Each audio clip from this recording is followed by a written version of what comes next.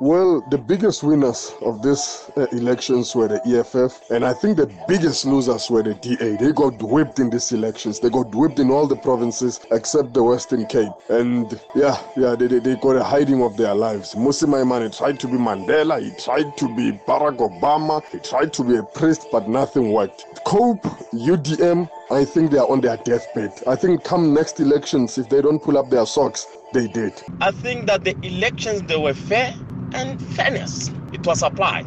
Those who take off their ink and try to vote again, they need to be arrested and consequences must take place. But for the ANC, I'm happy for them, they've won. But for the EFF, just keep coming for the more seats so that you can put more pressure on the leading government. Because DA has failed to do so. From Sekate, thank you. I believe elections are about numbers. It's a fresh mandate. It's not like the numbers we had before will carry over to the next one. If a party gets an outright majority, it means they can be able to advance issues that they want to advance. So whether you win by 5% or 20%, it's all the same. Unless we want, of course, to change the constitution. However, I think the losers in this incident are the parties that thought that they would be kingmakers, where they would have reduced all the ruling party in different provinces to less than a majority, or the people that were in the list of parliament, because the list to parliament goes with numbers. Other than that, it's a fresh mandate. Parties have independence to think what they want to think. So I think the numbers for those ones, they are significant for their members. But if it comes to vote,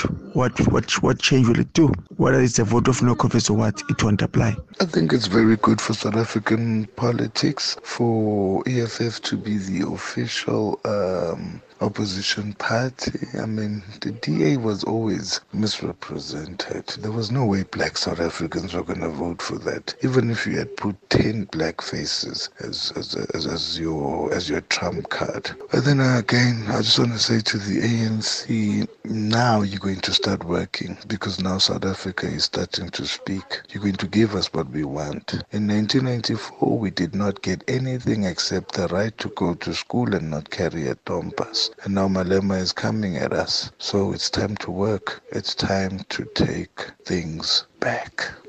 Sound like Tano speaking. So serious. Time to take things back. Time to give us what we want. If you don't do this, the little child with the ice cream disappears. Thank you for your voice notes. Thanks for sharing with us what it is you're feeling this morning as you wake up. Keep them coming. The WhatsApp hotline is open 24/7, 081 577 3333. Coming up next is your birthday mix.